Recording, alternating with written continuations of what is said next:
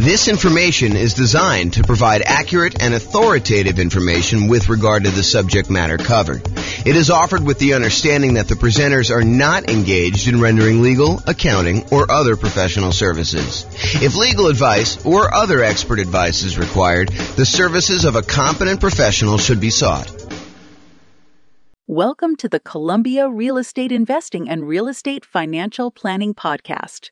Learn all about investing in real estate in Columbia, Missouri, with a combination of real estate financial planning and modeling with numbers specific to Columbia, plus syndicated, more generalized recordings of live and pre-recorded real estate investing classes. Not all of them specific to Columbia. Be sure to stay tuned after the podcast for a message from our sponsors. Well, good morning and welcome, everyone. This is your host, James Orr, with a really cool class. This is a class about all of the nothing down financing options for real estate investors. A class I think many of you are looking forward to. Not everybody, but I think there's a bunch of people that are really interested in real estate investing and specifically interested in real estate investing where you can buy properties with nothing down. So that's what we're going to cover today. I will point out something that may not be obvious to new people, but is probably more obvious to people that have been investing for a while. And that is, if we're thinking about our current environment, I'm recording this March 29th, 2023, while our home prices have gone up a lot, very rapidly in the last few years. They're sort of stalling out a little bit, depending on which market you are. It's a little bit of a split personality market going on, depending on whether you're East Coast, West Coast. But in general, property prices are up a lot, and they're stalling out a little bit now.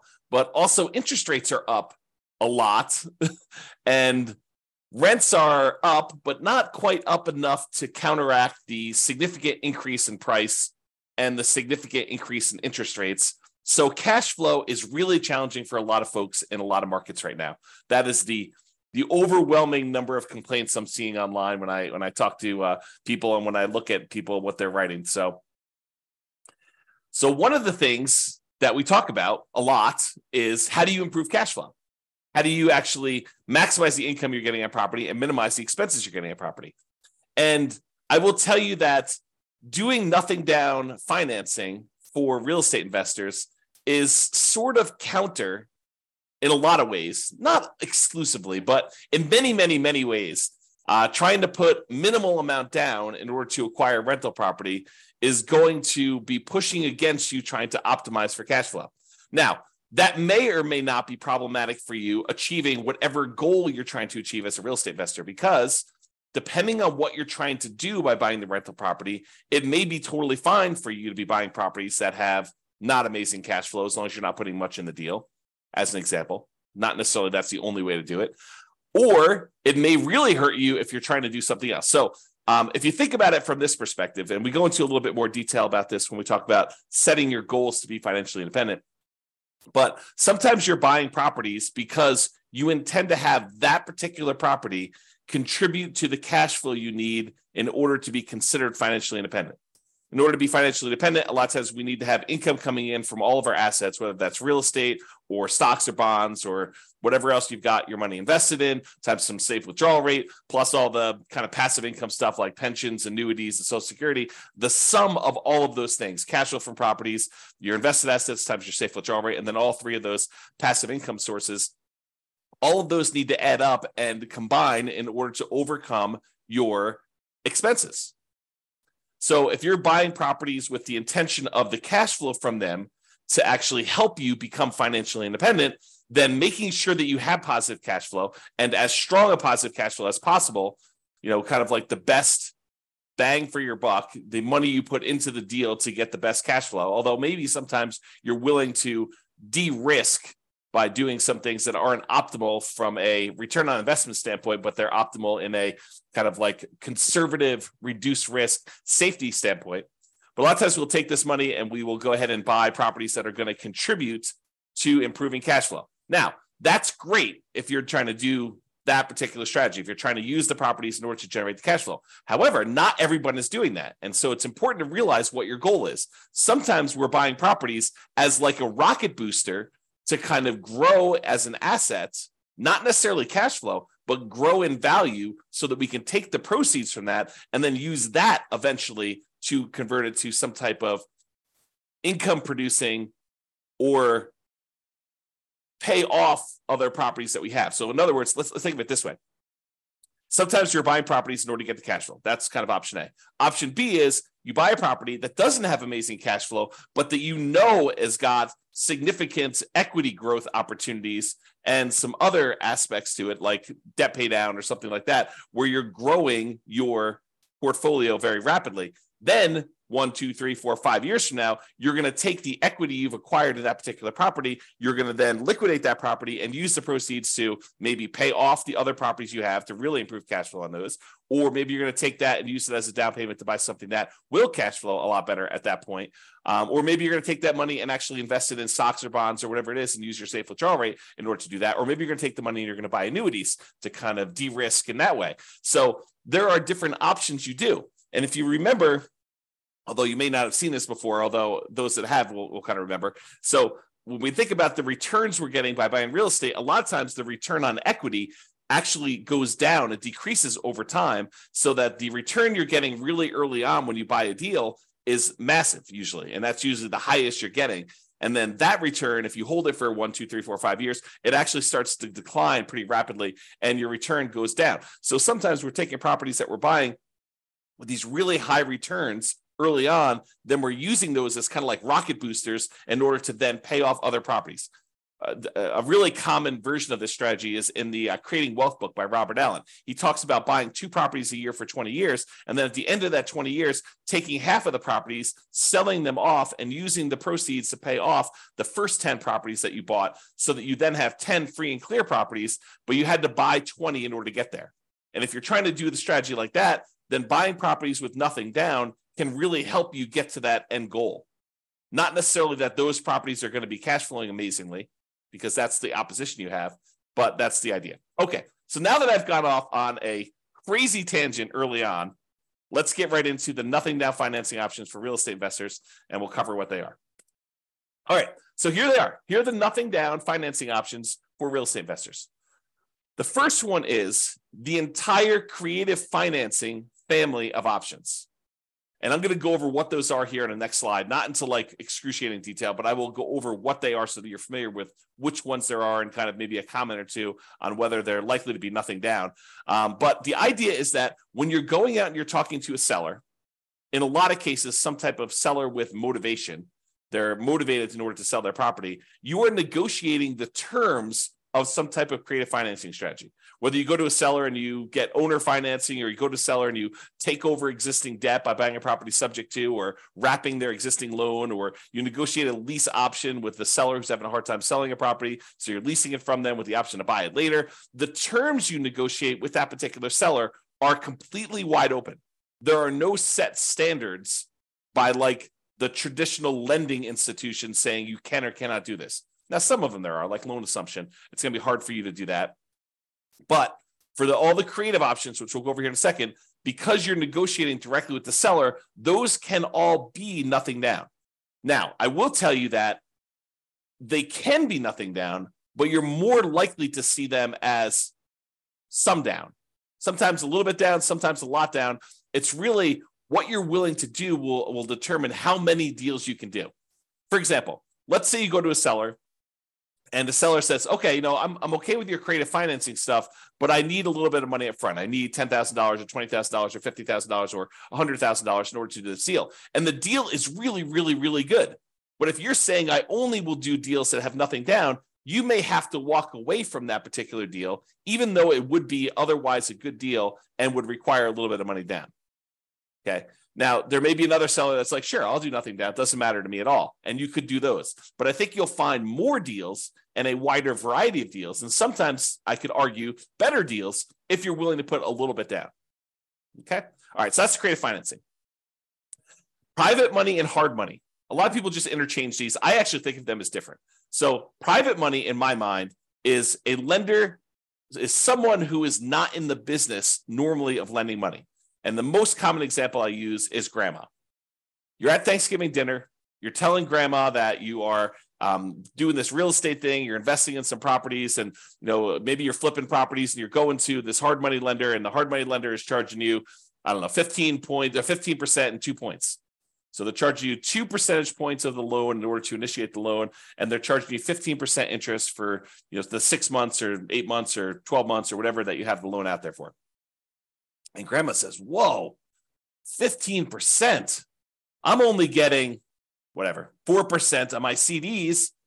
I've got $500,000 in CDs. How about I loan you the money instead of getting 15%? Let's say you pay me 7% or 8% or 9% or 11%." And you say, "Grandma, that sounds great." And she's like, "Well, it's better for me. I don't want to give the bank this money, and they're only paying me 4%. I'd rather have you do it. You can make some money with it, and I get more than what I get in the bank." Or maybe even grandma says, "I'll do it for the same 4%. I might as well." And so the idea is that private money is someone that you know personally, that you've gone to, and you've asked them to become a lender on your real estate investing projects. They are not in the business of loaning money typically. Okay. And the terms of that are primarily based on your negotiating. If you go to Uncle Charlie, and Uncle Charlie is a shrewd businessman, and he's like, I would be willing to do this, but I want you to have some skin in the game. I want you to be, invested in the deal. I want you to have 10% or 20% of your own money in the deal, and I'll loan you as much as you need. And I'll even give you good terms. But it's up to you to negotiate those terms with Uncle Charlie or grandma or whoever else you're borrowing money from. Okay. And I will tell you that a lot of times this is based on trust, but there are sometimes when the quality of the deal matters, and the quality of deal can help. You have really, really amazing deal flow. This will be a lot easier for you to negotiate. And I think that's true universally. Okay. With all the people that you're negotiating directly with. All right. Hard money. So hard money is money that is borrowed from someone who is in the business, or some company that is in the business of loaning money on deals. A lot of times it's based on the quality of the deal and a little bit of negotiation. Typically, it's only commercial loans, so you're not usually going to be able to move into these properties. There are probably few exceptions to that, but most of the time, a lender doesn't want to deal with the loan requirements of making loans to people that are going to own or occupy. The rules for that are different, my understanding. And so they do not want to make these loans to people who are going to own or occupy. They want to make them on someone who's going to buy a property, flip it, or buy it as a rental and do something like that. Okay. So typically commercial properties only, typically not good for house hackers or nomads that are trying to do this stuff. And hard money loans, they can be nothing down if you have a good enough deal, and you can go in there, and the rates on them tend to be a little bit higher. They also tend to charge some points, although not always, but it tends to be that way. So there you go. That's the difference between private money and hard money, and those are options as well. So we've covered credit financing, which I'll go over some different strategies here in the next slide. Private money and hard money, kind of the difference between those two. Then let's talk about the typical nothing down financing options for house hackers and nomads. If you're wanting to do traditional non-owner occupant loans, where you're buying investment properties, you're not moving into them, it's hard to do nothing down unless you do creative financing, private money, or hard money. To go and try to find a traditional lender willing to loan you money as a non-owner occupant, buy an investment property, is going to be really hard to do. Now, if you're a house hacker and you're buying a single family home where you're going to get some roommates, or a duplex where you're going to live in one side and rent out the other, or a triplex where you're going to live in one of the units and rent out the other two, or a fourplex where you're going to live in one of the units and rent out the other three. And with the duplex, triplex, and fourplex, you can, in addition, have roommates in your own unit if you wanted to. So you can house hack in two ways. You can house hack by unit, and you can house hack by roommates. But if you're going to do strategies like that, there are traditional financing options available that are nothing down and that you can do those with.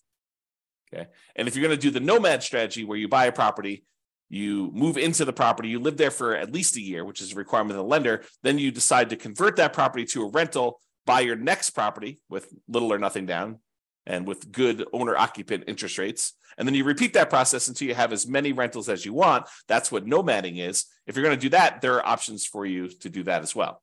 So the two nothing down loan options are VA loans, for veterans. If you have veteran benefits, you can get a VA loan. That's a nothing down loan program. And that could be used for single family homes.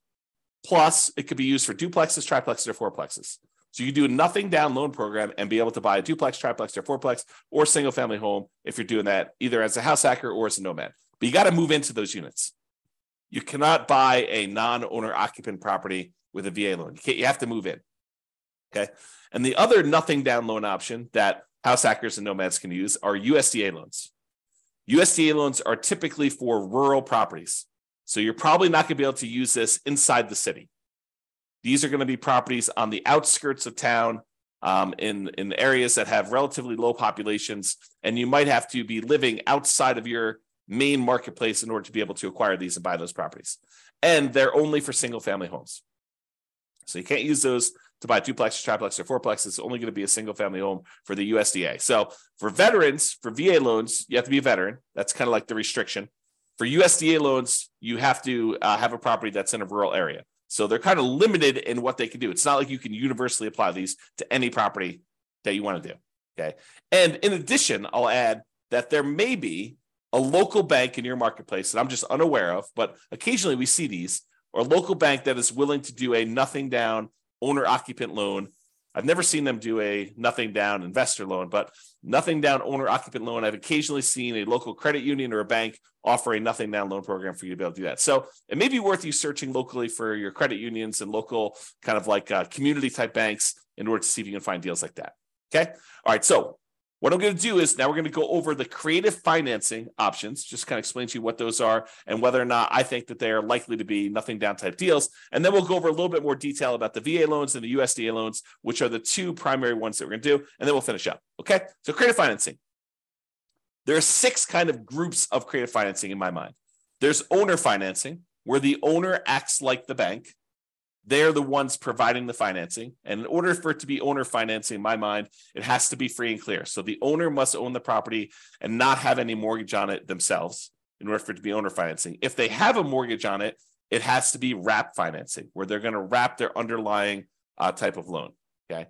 So someone who's trying to offer owner financing, but they have an existing loan in place, either they need to pay off that loan and offer you owner financing, or they're going to wrap their existing financing and then they're going to maybe collect the difference between what they're charging you and what they're paying on the underlying loan if they're wrapping an existing loan.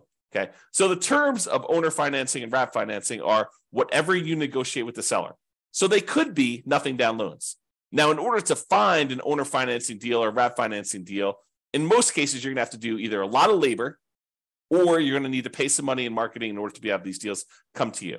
So what I usually call the poor marketing methods or the lazy marketing methods. So either you're poor and you're willing to invest your time instead of money in order to find the deals. So a lot of manual labor to do this, or you're doing the lazy method where you're willing to spend some money in order to have deals come to you. So those are kind of like the 2 groups to do that. And one way costs money, the other way doesn't. So if you're really looking for, nothing down, may not really be nothing down. It may be no down payment, but you still have to pay money in order to do it. Okay, so owner financing, wrap financing, you're negotiating directly with the seller. So they technically can be nothing down loans, all negotiated though. You're more likely, in my opinion, to find deals where you will put a little bit of money into these.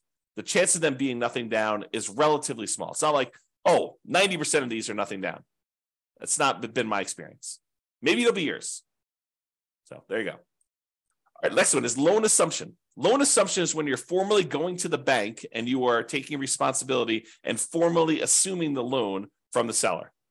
For example, they have an FHA loan and the FHA loan has really good terms on it. You're going to be moving into the property. And so you go to the bank and you say, look, I'd like to formally assume this FHA loan. They say, great, fill out this paperwork. Maybe there, maybe not, there's a fee involved. And you take over their really low interest rate on the loan themselves. Now, in most cases, especially when prices have been going up rapidly since they got their assumable loan, the FHA loan is an example, they're going to have a bunch of equity in the property. How do you deal with the equity?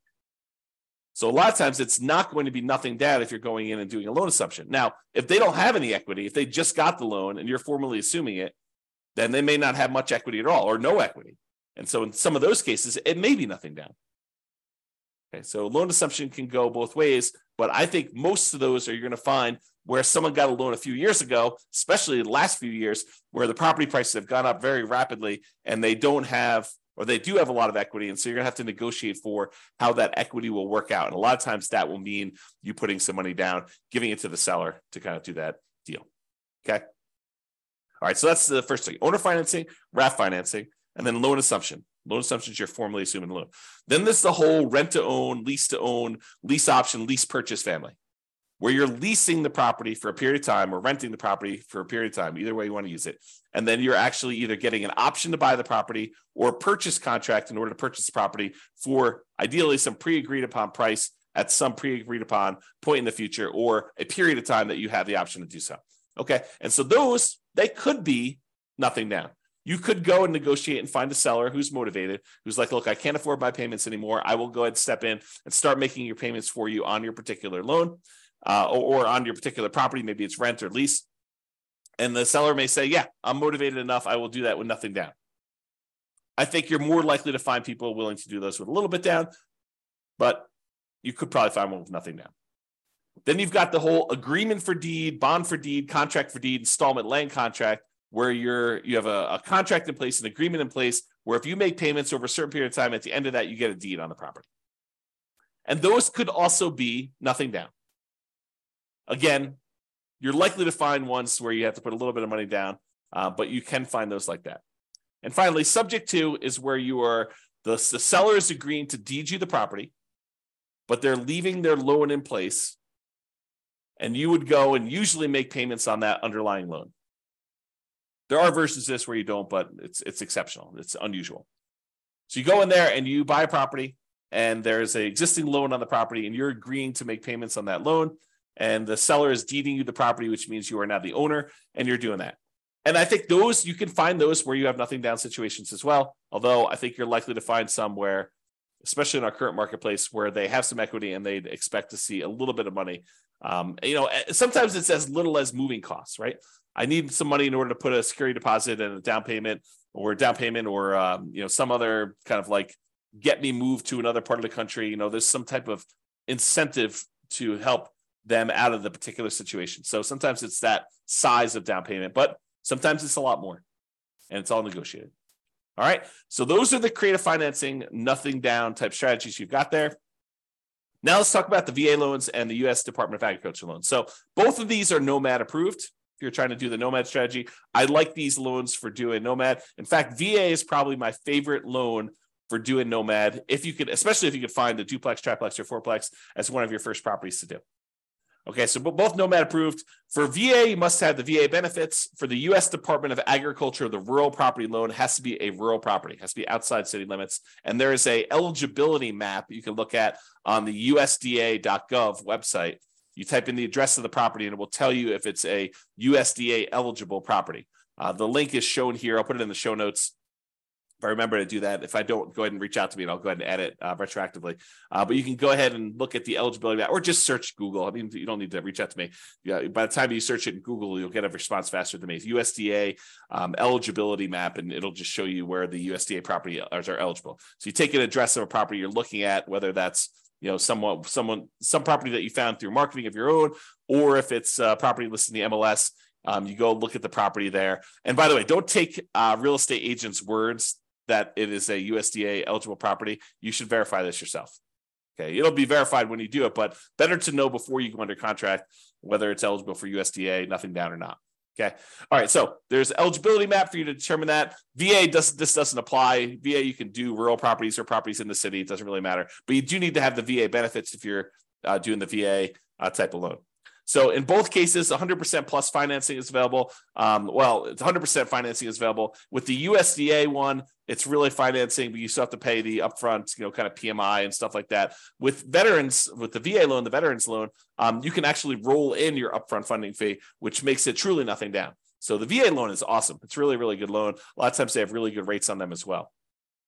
Both of those are fixed rates with the VA loan, there is no technical PMI. There's no monthly private mortgage insurance payment. However, with the VA loan, you do pay an upfront funding fee unless you qualify for an exception to it, but you do pay an upfront funding fee, and that funding fee kind of is like paying an upfront PMI payment. It's the guarantee fee that the Veterans Administration uses to kind of like insure or guarantee the loans. So everyone's paying in, and if the loan defaults, and that's the money that they use in order to make sure that the lenders are protected there.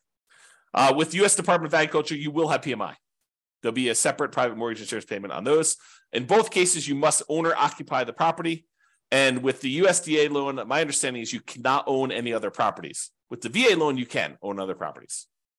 With the VA loan, you could do 1 to 4 units. You can buy single-family homes, condos, townhomes. You could buy duplexes. You could buy triplexes. You could buy fourplexes. You cannot buy a 5-unit or greater. That's a different type of loan program altogether. It's a commercial loan. But for VA, 1 to 4 units work. For the U.S. Department of Agriculture, it is not multifamily properties, only single-family homes. And in addition to that, there are income restrictions on it. So for the USDA one, you need to have hit a sweet spot where you can't make too much, but you need to make enough to qualify to buy that house. So you need to kind of be in this narrow range for doing that. For the VA loan, my understanding is there's minimum restrictions, basically saying that you need to be able to qualify for your loan based on debt to income and stuff like that. But there's no maximum income that I'm aware of for the VA loan. Check with your lender. Your lender will tell you the actual rules. With VA loan, technically you can do more than one VA loan at a time.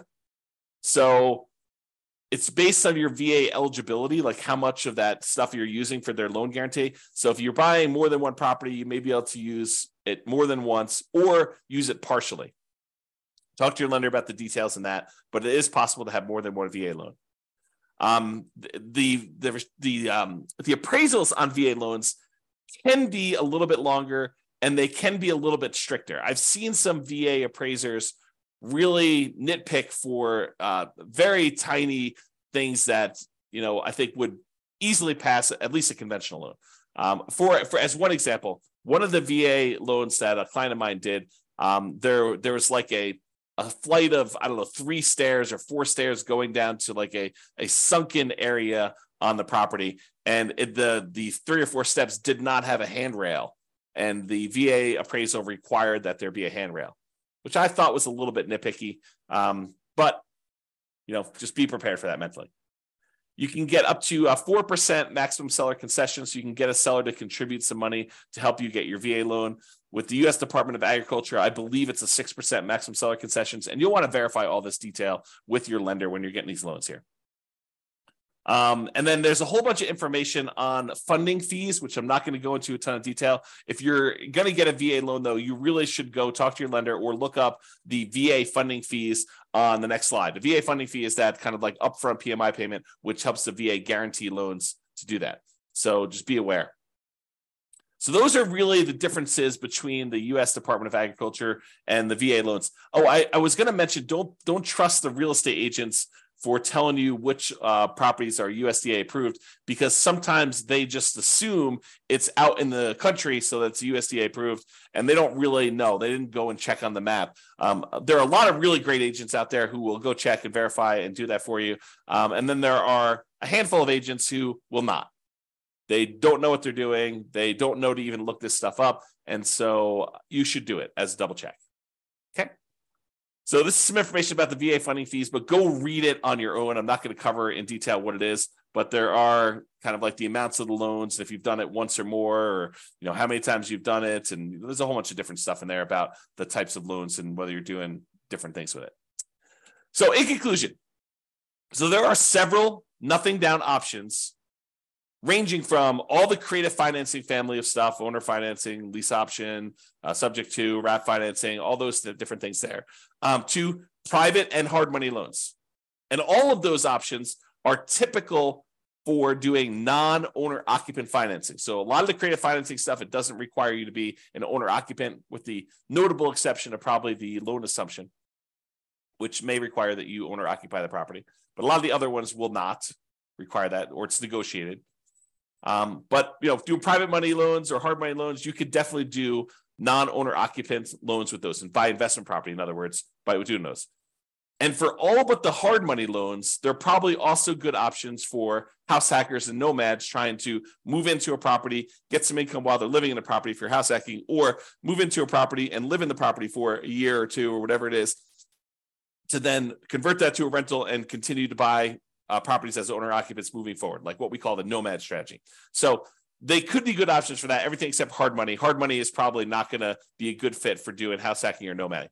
Now, there may also be local no down payment options as well from like local banks or credit unions or community banks and stuff like that. So just be aware that those are the primary options. The two mainstream nothing down programs for traditional financing are the VA loan and the USDA loan. And these tend to be really good ones for house hackers and nomads. In particular, if you are a veteran, thank you for your service. And also, those are amazing loan products for you to be able to get, especially for starting out.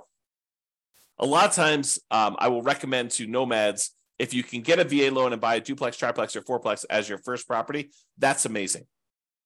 Now, if it's going to take you 2 years to find a property where that would work for you and you can get the loan and be able to qualify for the property and be able to actually close on it, it may be better for you to buy a different property first. But if you could buy one because your marketplace has a bunch of duplex, triplex, and fourplexes kind of sitting around there, our local marketplace where I live do not. So it's really, really hard to find these. In a lot of cases, it would be better for you to get started and not wait for your VA benefits to be able to do those. Just go buy a single family home if that works for you. But if you can do it, it's really, really good if you could buy a duplex, triplex, and fourplex first with a VA loan. So that's all I got for you. Hope you enjoyed this class on nothing down options for real estate investors. This has been James Orr. Hope you have a great day. Bye-bye for now. With home prices up, mortgage interest rates up, and rents up, but not quite enough to counteract the higher prices and interest rates, cash flow on rental properties in Columbia is harder than ever. Book a call with the Real Estate Financial Planner to apply our proprietary 88 strategies to improve cash flow on your rentals. See the show notes for a link to schedule your call and improve your cash flow today. If you're a real estate agent, lender, or professional in Columbia that wants to help our real estate investor listeners, consider reaching out to learn about collaboration opportunities with this podcast. We'd love to add more value to our listeners by having you assist our investors buy, sell, and finance their real estate investments. See the show notes to schedule a call to discuss collaboration opportunities.